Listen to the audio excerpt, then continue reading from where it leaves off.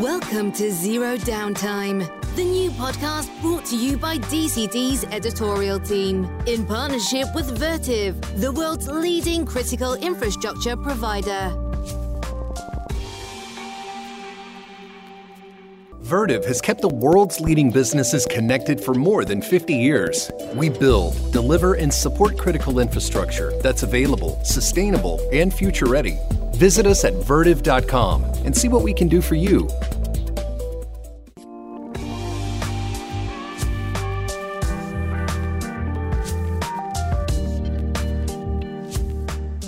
Hi everybody, and welcome to the latest episode of DCD Zero Downtime. I'm Sebastian Moss, the Editor-in-Chief of DCD, and today I am joined by Dr. Arman Shehabi. He is a research scientist at Lawrence Berkeley National Lab, best known in our industry for his work tracking the energy usage of the data center sector. Hi Arman, how are you doing? Hi Seb, good to be here. It's been a strange year with I think power usage is in a lot of people's minds more than ever, as well as the reason for sustainability given all the horrifying climate stuff that's going on. So that's why, when we write about this sector and its power usage, we often come to you. I don't know how many times I've messaged you because you do the really down in the weeds, as accurate as possible, tracking of energy usage in the sector. Obviously in 2020, you had that big report that showed how data center compute had gone up massively, but power usage had only gone up slightly thanks to quite impressive efficiency gains. Talk me through that kind of research. Yeah, so just some quick background, Seb. So, I'm a research staff scientist at Lawrence Berkeley National Labs. It's one of the national laboratories in the United States. We do a lot of work for the federal government, for the Department of Energy. It's also associated with University of California, Berkeley. It's kind of up right above the Berkeley campus. And my background is in environmental engineering and tracking sort of air quality emissions and understanding like carbon emissions from a climate change point of view. And from that, I've sort of moved into energy, as well as looking at energy and those carbon emissions that run throughout an entire supply chain or throughout a system of something that might be getting built. A lot of times we call this like embodied energy or embodied carbon, right. And it's associated with a technique called life cycle assessment. So I've got a background in that kind of work, and like at Lawrence Berkeley Labs, what my team does is apply that type of life cycle assessment to different industries, different new technologies, to try to understand what it kind of impacts on a system-wide scale, like that technology might have at its current state, like what it might look, at state when it's like advanced over in a few decades, depending on what kind of penetration it has in the market, what it replaces, all these different variables we take into account. And so when it comes to data centers specifically, we'll get into some of the transparency issues in a sec, but obviously you can't just Google how much is this data center consuming and then do it for every data center. Sometimes you don't even know where the data centers are. How on earth do you say we think data centers in the US are consuming this much power? Yeah, it's one of the more challenging industries to look at. If we want to understand, let's say, energy use in the steel industry, there's different trade groups that put that information together. The Department of Energy actually has different surveys that go out for different legacy industries, concrete, steel, looking at glass, looking at like different building materials, all of these things that there's a decent understanding. But data centers, since it really sort of popped up on the scene just a couple decades ago, it really hasn't been integrated into that system of looking at what the total national electricity or energy use is. So for us to be able to do it, we have to, we could try to go to the companies, but that information just typically isn't provided by companies. That it's because really asking how much electricity a data center uses is essentially asking how big is their data center, which in some ways is saying how big is your business or how much market share do you have, and they don't really want to provide that kind of information if they don't have to. So what we have to do is kind of go back to that, what I was mentioning before, that life cycle assessment type of work where we're looking at it from across a different system. And so what we do is we build up what's called a bottom-up model. We essentially try to figure out all the equipment that is being built and assembled that will go into a data center. So we'll track the amount of processors that might be coming out of Intel. We'll look at like the number of servers that Hewlett Packard puts out, and we'll essentially build out like what would be in all these data centers in the U.S. based on what we can track from different types of equipment that is available. And so from the bottom up, we build out these data centers with the number of servers that are in there, the amount of heating and cooling equipment or AC equipment, air conditioning equipment that would be in these data centers. And then we consider different sizes of data centers.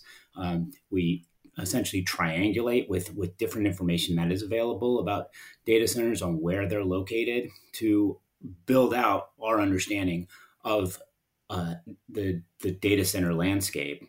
And then we go through a process of verification, working with industry, working with different researchers from around the world to verify different assumptions that we're having and narrow down into what we can understand would be the most defensible understanding of reality for data centers that there is.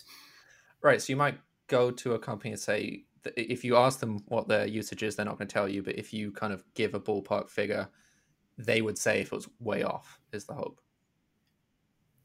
Yeah. It's a lot easier to get some sense of that. They can say it should be a little higher than that, or it should be a little lower than that. Like industry is much more comfortable kind of, if we're asking them to, what we would say is pass the laugh test. Like, does this number seem credible? Like we could go to like a hard disk drive manufacturer and say, we're seeing like for every terabyte of storage that's going out now, like how many watts is that pulling? They know that really well. They understand that, and they know what it was 10 years ago. They have a good sense of what it's going to be in 10 years. And so if we give a number, they can say, well, yes, that makes sense for these type of hard disk drives. It doesn't make as much sense for these solid state ones. You want to consider these other aspects. And going through these iterations over and over again, we're able to kind of build out a model that has many different characteristics in there that we can put in different knobs and adjust that. So it's not reliant on any one particular piece of data. If we think that server processors are going to become more efficient, or they are, we learn that they actually are more efficient, we can turn that knob in the model and constantly like tweak it to get a little better understanding of what we think that total energy use or carbon emissions or water use might be coming out of the data center industry. So one of the issues is that even if you know how many processors, how many hard drives are sold in aggregate across the country, you ideally would like to know which part of the country they're in, because if you go to a hotter location, you need more cooling. So how do you take in that variation? Yeah, and that's been one of the harder things for us to do, is really within a country to be able to define where those data centers are. And we have done that in a few studies. We've made a few different attempts. One of the there's a few different areas that we found that we can do that because there isn't really a good database of where data centers are located, except for co-location data centers. Those data centers, because they're essentially selling space, that we do know where those are. So that chunk of the market, the colo market, we know where those data centers are. If we want to think of the really big hyperscale data centers, there's not a lot of those. So by just, I'm fortunate enough to have grad students working with me. And so I can really get them to sort of just dig in the weeds and try to identify where those large hyperscale data centers, which is really in the hundreds in the US. So it's not impossible to kind of slowly and painfully track down where some of those locations are. And then for the smaller data centers, when we start looking at like a data center that might be like a floor or a large room in an office building, we've gone back and looked at data that's coming out of the Department of Energy for office energy use. And it's been really helpful that more recent reports that have been released have provided numbers on IT equipment that are in these office buildings. And so from that, we're able to back calculate where we think some of the servers that are representing small or mid-sized data centers would be located. So by kind of putting these different parts together, we're able to kind of get a sense of where the data centers are located in the U.S. But it is a challenging area for us to really be able to identify down where they're located. We're trying to work with utilities when we can, since if a data center is coming in and it's a mid to large size, it's going to work with the utility to have a power purchase agreement of what that electricity use would be. There's also some of the larger data centers actually have so much storage on site just from their backup that that they have to register as a electricity generator. So we can go and we can look and see, okay, well, how many data centers have been registered as electricity generators, and kind of go back and calculate that way. Fascinating. So you mentioned small server rooms in offices. Where do you draw the line? When does it become enough of a data center for you to track it? And then equally, I'm thinking about in the future, if we do get more edge deployments that are, single server racks, the base of telco towers, whatever, where do you draw that line? Seth, that's a good question, because I don't think we really have to draw the line, because we're building a bottom-up model that looks at like how many servers are shipped out every year in the U.S. and are actually put in operation. We essentially, if you can imagine, we're taking all those servers and then distributing them among different data center sizes in different locations. And so some of those will go into hyperscale data centers, some in colos, and some will go into office buildings. And within those office buildings, we go down all the way to closet size data center, which could be a single rack. Wow. Okay. So you're really trying to get everything. I think for the listeners to give some context. So the 2020 paper, it was from your estimates, it was in 2005 153 terawatt hours for worldwide energy use of data centers. Then that goes up to 194 terawatt hours by 2010 and 203 terawatt hours in 2018, which, while a significant jump, is nowhere near as significant as one would think if you just had a static industry that increased the amount of compute it could do. One of the difficulties as a reporter in this sector is every now and then the mainstream publications will report data center usage, internet usage will consume 40%, 50% of worldwide power by insert some date. And it's because some researchers have just done that extrapolation and gone, there's going to be way more compute uses this much power, let's times it by 5, this is how much power it uses. What's your view of that kind of approach? Yeah. Well, as you can imagine from this bottom-up approach that I'm talking about, sounds really like it's quite a slog to do, and it takes a long time and a lot of data collection. And a quick way of like trying to update that estimate is to take that electricity use and scale it with some other value. So you could be scaling it with the number of people that are watching online videos, or with the population increase, or with the general size of the market from a financial point of view. You could be looking at all of those things, and you would start finding strange extrapolations there, because there's multiple variables that are really changing every year. Like, you have more servers going in, but how those servers are being used is changing. So many different parts are becoming more efficient. The storage is becoming more efficient. The processors are changing, updated repeatedly. The cooling systems that are used in data centers have changed over time. So you have to take into account that all those different things that are making things more efficient, as well as looking like, well, what's the stored capacity of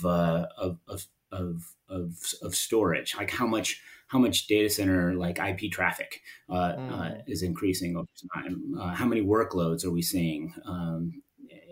All of these things have to be taken into account.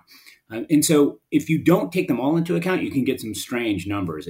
it reminds me of like there's this XKCD cartoon where it's it has a picture of what looks like a bride, in a wedding dress, and somebody's like pointing to like this line going up and saying, it looks like she's just getting married or something, and it says like, as you can see, by late next month you'll have over 4 dozen husbands, so you better get a bulk rate on a wedding cake. Because yesterday you had 0 husbands and today you have 1. So we'll keep that trend. You're going to like have 4 dozen. And that's kind of what happens with some of these trends where you'll see like for video streaming, it's a common one where you can say, well, it looks like there's this much data that's going over the network for video this year, and let's say in 2005, and this is roughly our estimate of how much electricity was associated with video streaming that year. And then you look at how much more data is streaming now, and you're like, well, did the energy use increase accordingly? And no, because that's not a number. That even though you can take 2 values and you can put one in the numerator and one in the denominator, it's not actually a scaling factor that you can use all the time. Yeah. I think it's also, so you have papers and headlines that go that way around, but it's also important not to do it the other way around. So your report showed between 2010 and 2018, while energy usage only went up 6%, compute went up 550%. Great, but there's no reason to believe over the next 8 years the same level of efficiency gains will be made. That was, like you said, better chips, but chip progress is slowing down, and shift to cloud. And, it's hard to know how many of those early wins from the shift to cloud were really, really inefficient data centers. Yeah, it makes me think, I mean, there was a lot of room for improvement. If you go back a decade or 15 years, I think around 2005 was the first time I walked into a data center, and it was at Lawrence Berkeley Lab. So this is at a pretty high level, right. Science research, place. And as the data center at the time, it was, there was racks of servers in there, and then these different computer room air conditioners that were just on the floor, just kind of randomly placed in different locations. And there was like all these different places where the hot air was mixing with the cold air. And there was like a few sort of desk fans that were like placed in different locations to try to blow the air around, and, just grossly inefficient use of cooling. That kind of the analogy I think of is like if you designed a refrigerator, but you didn't put the door on yet. So it's just huge losses. And like, once you figure out, okay, well, let's put the door on, you're going to your efficiency is going to jump so much from that. And that's, I think, where we started. We started, or the industry started with, designing like their data centers because they sort of slowly built out over time. Because it was, it started with, a few servers in a room, and you don't need to really worry about the air conditioning on a few servers, and it slowly grows out in that way, and all of a sudden you have this behemoth of servers, and it's just being poorly cooled, where you have situations back then, when we were looking at around 2005, well, first off, there was really no idea of how much electricity is being used for cooling on this, how much compared to the amount of electricity for computing. And we were seeing numbers that were, twice as much electricity going into the cooling compared to the computing, which would be like a PUE of 3, in terms of the metric that's now used for that.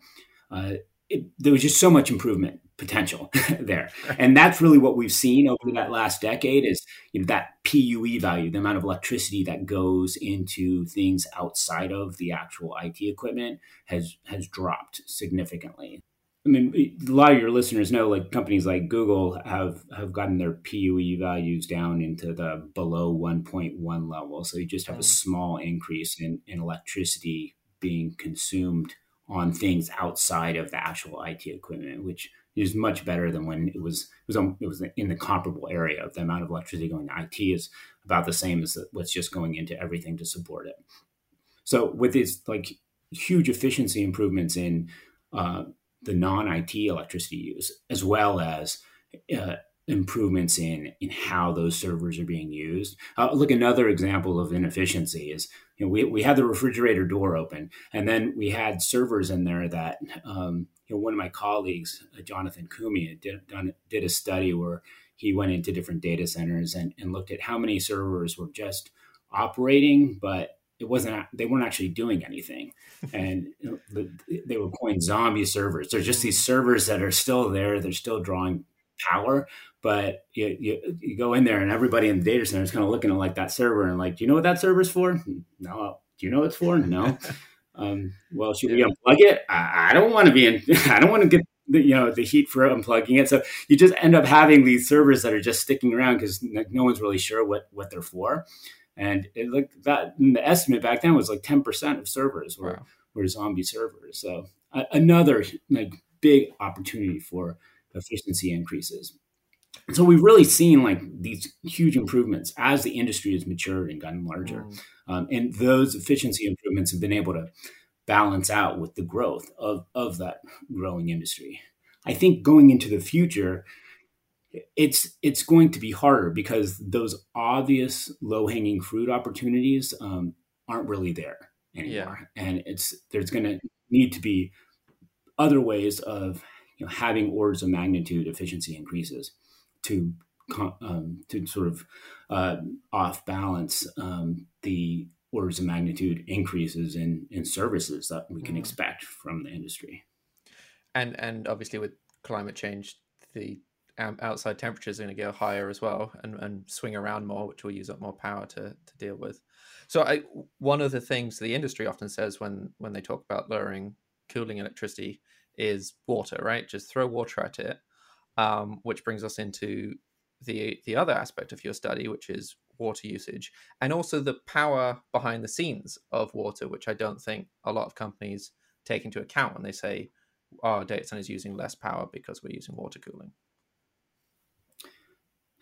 Yeah, in some ways, when we started looking at data centers, there wasn't really a good sense of how much electricity, as I was talking about before, how much electricity is going into the non-IT equipment, and there became a stronger focus on that with this PUE metric, and industry reacted and said, okay, well, this is a concern. Let's try to bring down this PUE value. Let's try to use less electricity for cooling. And one of the ways you can do that is, like as you said, throw water at it. You can put in more water cool systems that just use the actual heat of vaporization of water to absorb some of that heat. But to do that, you're actually consuming more water, and it's kind of like a situation where it's like you plug one hole, and now it's like another problem is kind of spurted out in a different location. So now we have these situations where industry is using a lot of water, and it's not necessarily a lot of water compared to other industries, but water use becomes more of an issue. It's very hyper localized because you can have certain locations where the area is very water stressed, and there's just a limited amount of water that might be available or in the future might be available. And wars have been fought over water rights. And all of a sudden, if you have a community where data center is pulling a lot of water and they might have the rights over some other industry or agriculture or anything else, and that could become a bigger issue kind of in the future. And really what's interesting about water use in data centers is it's one of the industries that, from what we've seen, is that they're actually using water from utilities in the same way that like an office building would be using waters from utilities for cooling, meaning, you turn on the tap and that water is coming from, that's treated water from a water utility, your local water utility. Whereas most industries that use large amounts of water use that water directly on site, like from the ground, or they're using surface water. They're connected to some body of water, like a river.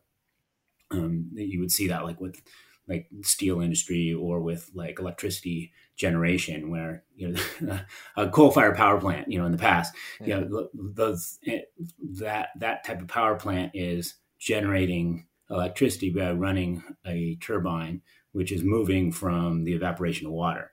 But that water that's being used in that situation is water that's coming from the ground, it's coming from the river. They're not just pulling from the local utility because they're using so much. Data centers haven't quite got to that point that they're looking at how to use water that's not coming from the utility.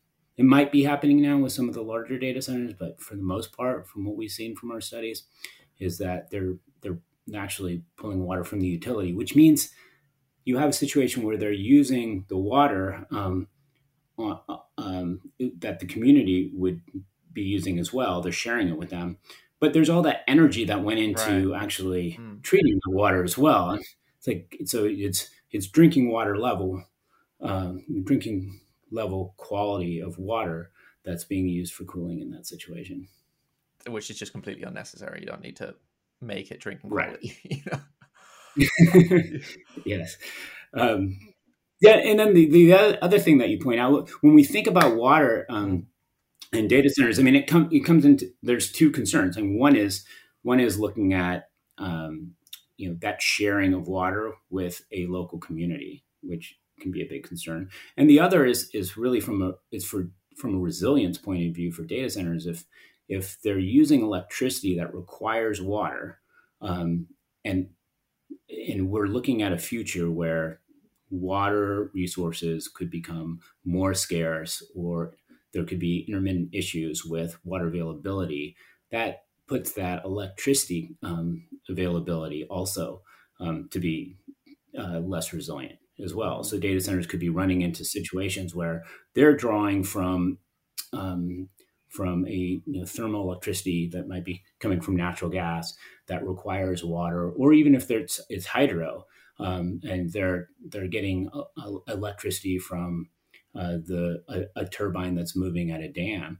If we have a few years of drought, then like the amount of water that might be available to run through that at that dam might drop down, and now we're in a situation where we have to start deciding where is that electricity going to go.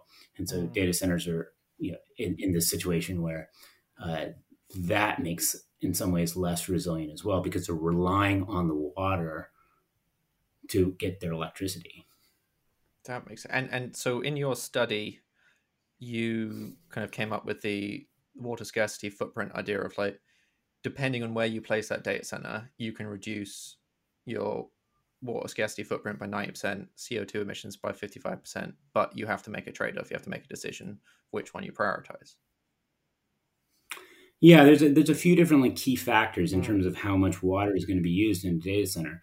In location is a big part of it, because that's going to affect what the climate is in that location for cooling on site. But it's also going to affect what electricity use is being used. And depending on the source of the electricity, the water consumption for that electricity generation can be vastly different. Water consumption for hydro, when we think of consumption of the amount of water that needs to run through turbines, or water consumption for thermal electricity generation, like natural gas plants or coal-fired power plants, that's a lot of water is required there. For renewables like solar or wind, it's a much smaller amount of water required, when we're thinking about embodied water through the entire system. And so what's transparency like in the sector when it comes to water? Is it just as bad?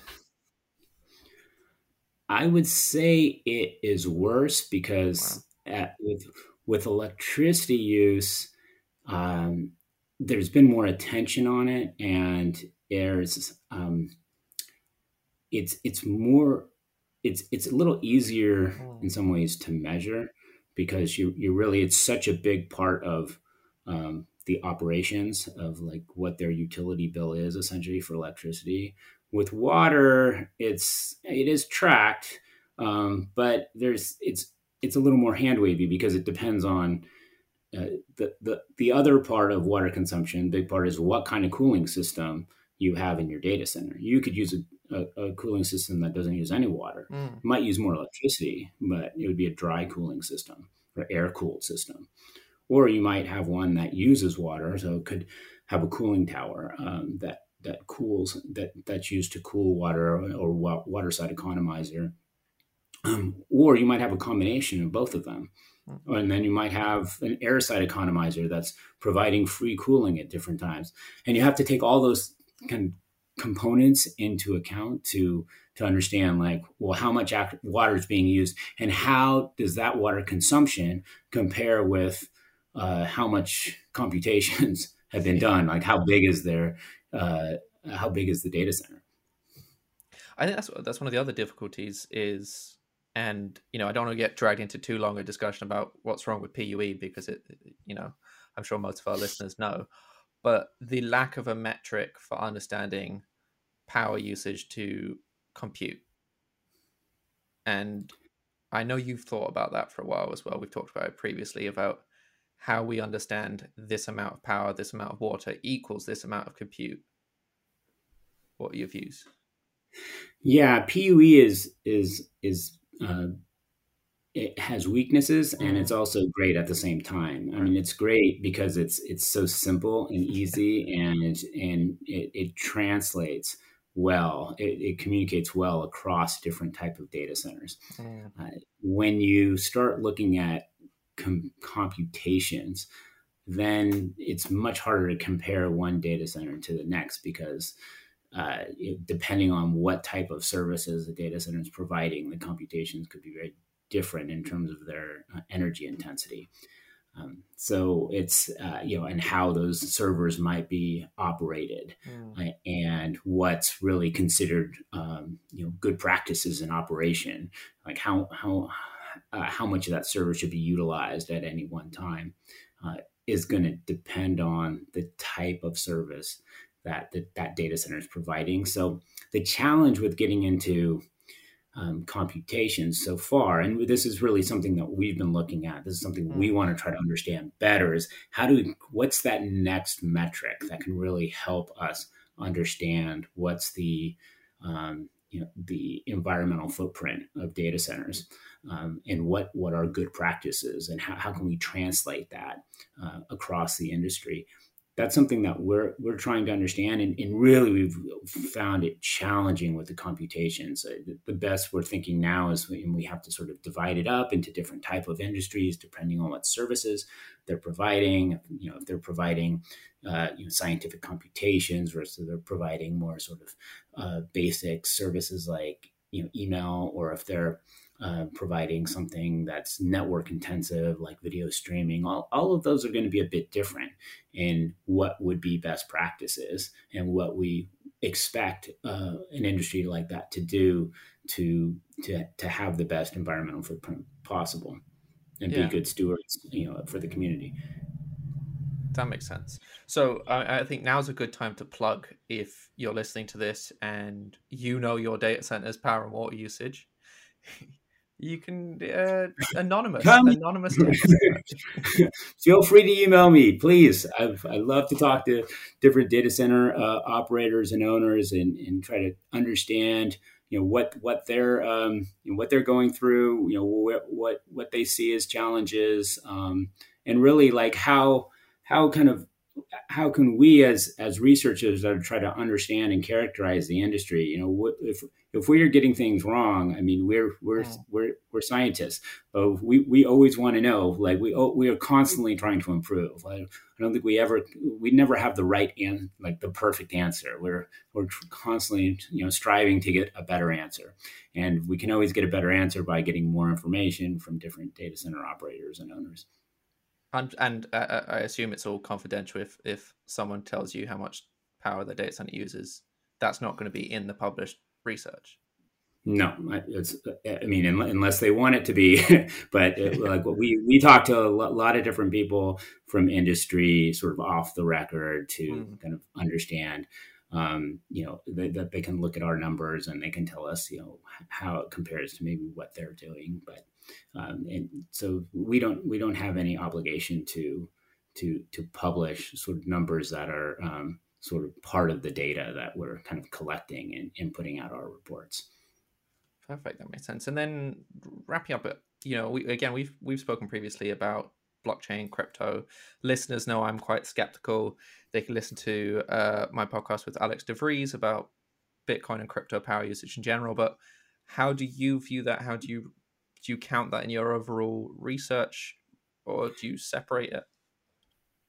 Yeah, I mean, Seb, that's an interesting question, because when we did, our past studies, over the past decade, we really hadn't looked into crypto because it just really wasn't around, or it wasn't big enough of an issue for us to include yet. But it's a good example of like what a data center is, and what sort of IT services or computing services is expanding as an idea, as a economic sector. And we have started to look at crypto a bit more now, because like estimates out for Bitcoin, for example, like are showing the reasonable estimates, like the ones that you've probably seen, put it at in the same order of magnitude as what the entire like data center. Yeah. So for a sort of small niche industry, that's not very large at this point, and so that's concerning, considering how much it could grow. I look at it in two ways. One, we need to include this in future studies. So it really requires us to expand, what's the concept of a server. We used to think that, when we were doing our bottom-up models, we would start with, we want to have a processor of some type.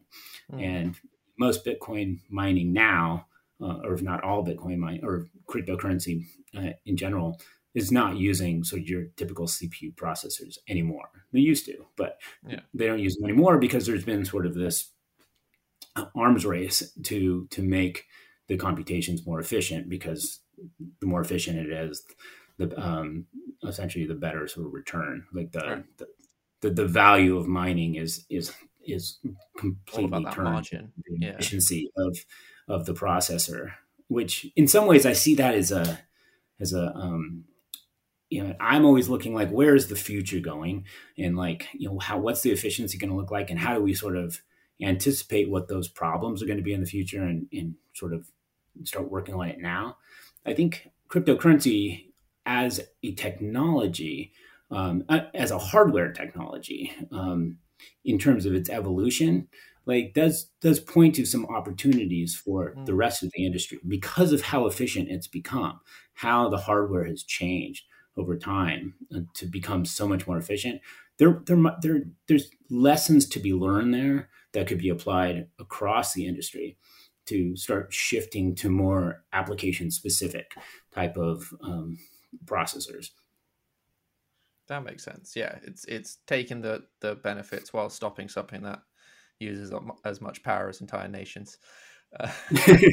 Right. I mean, I think it's the customization that is kind of where I'm going with it. Is that cryptocurrency sort of shifted away. Like, to give a little bit of background for listeners here, is cryptocurrency, and if I sort of generalize this by just focusing on Bitcoin, like Bitcoin mining, was being done, on college campuses and the dorms, like on students' computers, like with their, on their CPU to like make a few extra dollars. But as more and more computations were occurring with Bitcoin, the requirement for the computations went up, because it's just the way that it works. Like, if there's more people mining, then you need to be more efficient in your mining. And so there was this shift from CPUs to then using GPUs. And so people are using their video game systems to actually do the mining. But then that wasn't good enough. And so, like, specific hardware, application-specific integrated circuits, ASIC chips, started being developed by Bitmain and others. Yeah, exactly. Like by companies that are actually putting out hardware for this specific purpose of Bitcoin mining, and which much more efficient. And every year we've just seen the efficiency of those pieces of equipment improve over time. And it makes me think, if you can design a piece of hardware that's specific for cryptocurrency, like, can we do that for other things that we need? Just moving away from like a sort of all-purpose type of off-the-shelf server, and customize those servers more and more throughout the industry. Yeah, the one that jumps to mind is Google's YouTube division created the Argos chip just for video transcoding, because they know they need to do tons of video transcoding. They know they're going to still need to do that in 5-10 years. So they built a chip that's more efficient for that specific thing. Obviously, the counter is that if you put tons of money into something, creating a specific chip for something, and then that thing is no longer necessary, then you have quite a lot of waste and gone down a dead end. So it's currently, I think, just for like the hyperscalers, does it make sense because they understand their workloads at scale. But hopefully, yeah.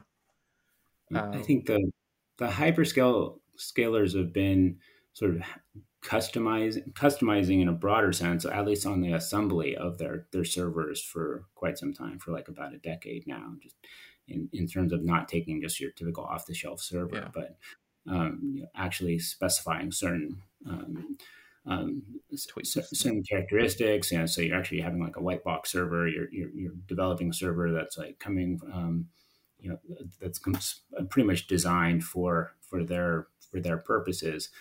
And now we're taking this to the next step. We're like going down to the chip level and saying like, how can that be sort of customized? And the challenge there is, as you start customizing more, there's increased risk. If the industry starts changing, so there's a balance there of where this customization is going to go, and I think that there's a challenge, but there's kind of an opportunity too. Like, how are we going to start customizing chips in the future in a way that they're not sort of burying themselves into or painting themselves. They're not painting themselves into a corner with a specific type of chip that can only do one thing, but rather it's doing it. It's focused enough that it's more efficient, but it's still going to be effective in the market. Right. Yeah. So it's like AI processors. I think a shameless plug. We have an upcoming AI conference, AI chips, or just chips in general. And I was doing a list of as many AI chip companies as I could find to help out the conference team. I think I got to like 48, and I doubt all of those companies will be here in 5 to 6 years. But of the ones that will, it's about GPUs were designed for much broader things, video games, basics, physics. And now how about we create these chips that are really designed for modern AI in mind and are therefore more efficient at that thing. So we don't have the 600-watt TDP GPUs that are requiring all kinds of power and cooling. On that lovely note, to close things up, like what research should people be looking out for? When can we expect the next big, this is how much power data centers are using report? What's on the roadmap for you? Yeah, well, so a couple of years ago, the U.S. Congress put out a request for another data center report in a policy act in 2020, and I think that is something that we are going to start working on, or will be asked to start working on, probably sometime. I would say sometime later this year. And it's really going to be another undertaking, kind of similar to our 2016 report that we did. And the industry has changed completely since practically 10 years ago when we were looking at this. But we also have a lot of really good researchers working with us now that we're going to be able to draw on, and I expect that this will be a really groundbreaking report, frankly. Like, that's going to cover a lot of new areas that weren't covered before. We're really going to try to get into areas like cryptocurrency, like specific location specific water use that's tied to different cooling systems, and I think what I don't know is like how the trend of electricity use is going to look, if it's going to be the same as what we've seen in the past, or if we're going to see a bigger increase, or maybe a bigger or actual decrease. That is to be determined depending on, as we start looking into the technology and kind of map out map out what we're going to be defining as data centers. Yeah, and I guess you won't, depending on when you kind of end cap the what you're looking at, you might not get the whole COVID tech cloud boom in, or do you think you'd cover that? I think, well, I mean, I think we will, it'll be helpful to our work in that we've had this sort of this global research experiment of shutting down like so much of industry, but then relying on sort of the data center industry or the IT industry to kind of to make up different services. At this point, I'm not sure like how much insight we'll be able to draw from that. But that will be something that will be like how much insight we can draw kind of going into the future from that. But that is something we will be looking at, like what was the effect from COVID, from this big shift in demand of services and increased like IT use. Fantastic. Look, I for one can't wait to read it. And again, if you can't wait to read it, contribute, help. Give Arman as much information as you're legally allowed. Thank you so much for taking the time. I really love this talk. Yeah. And it's just such a fascinating. I'll just add, but one thing that made the 2016 report and then ultimately 2020 report so valuable to industry is that industry really did contribute. Like we had a lot of people from industry work with us and review the report. I mean, you can see like those that were willing to have their name put in it, they're acknowledged in the report as reviewers. Many people didn't want to be acknowledged, for confidentiality reasons, but they're like acknowledged that, that there were people that helped without actually putting their specific name or company there. But it was that help that really made the report strong, and we're really looking to industry again for this upcoming report to be able to work with them, get their insight, get their review to tell us when the numbers that we're using or the what we're looking at is all wrong. We're open to understanding that. It's a learning process for us. So please come and help. Yeah, and if you're an American citizen, this is make sure you get the best of your taxpayer dollars. Make sure that everything's accurate. Thank you so much for taking the time. I really appreciate it. I've had a great talk. Yeah, it's been a great discussion, Seb. Thanks. Thank you. And shameless plug at the end for our listeners by the time this podcast comes out. What will also be out is our latest magazine, our Labor of Love. It's free. It's only free because people read it. You just have a look. It's good. We look at Ukraine. We look at we talk to Mark Ganzi. We look at the Egyptian submarine cable stranglehold, an update on African data center situation. Have a look. Let us know what you think. Any thoughts or comments on this podcast or anything else, zerodowntime@datacenterdynamics.com. Thank you.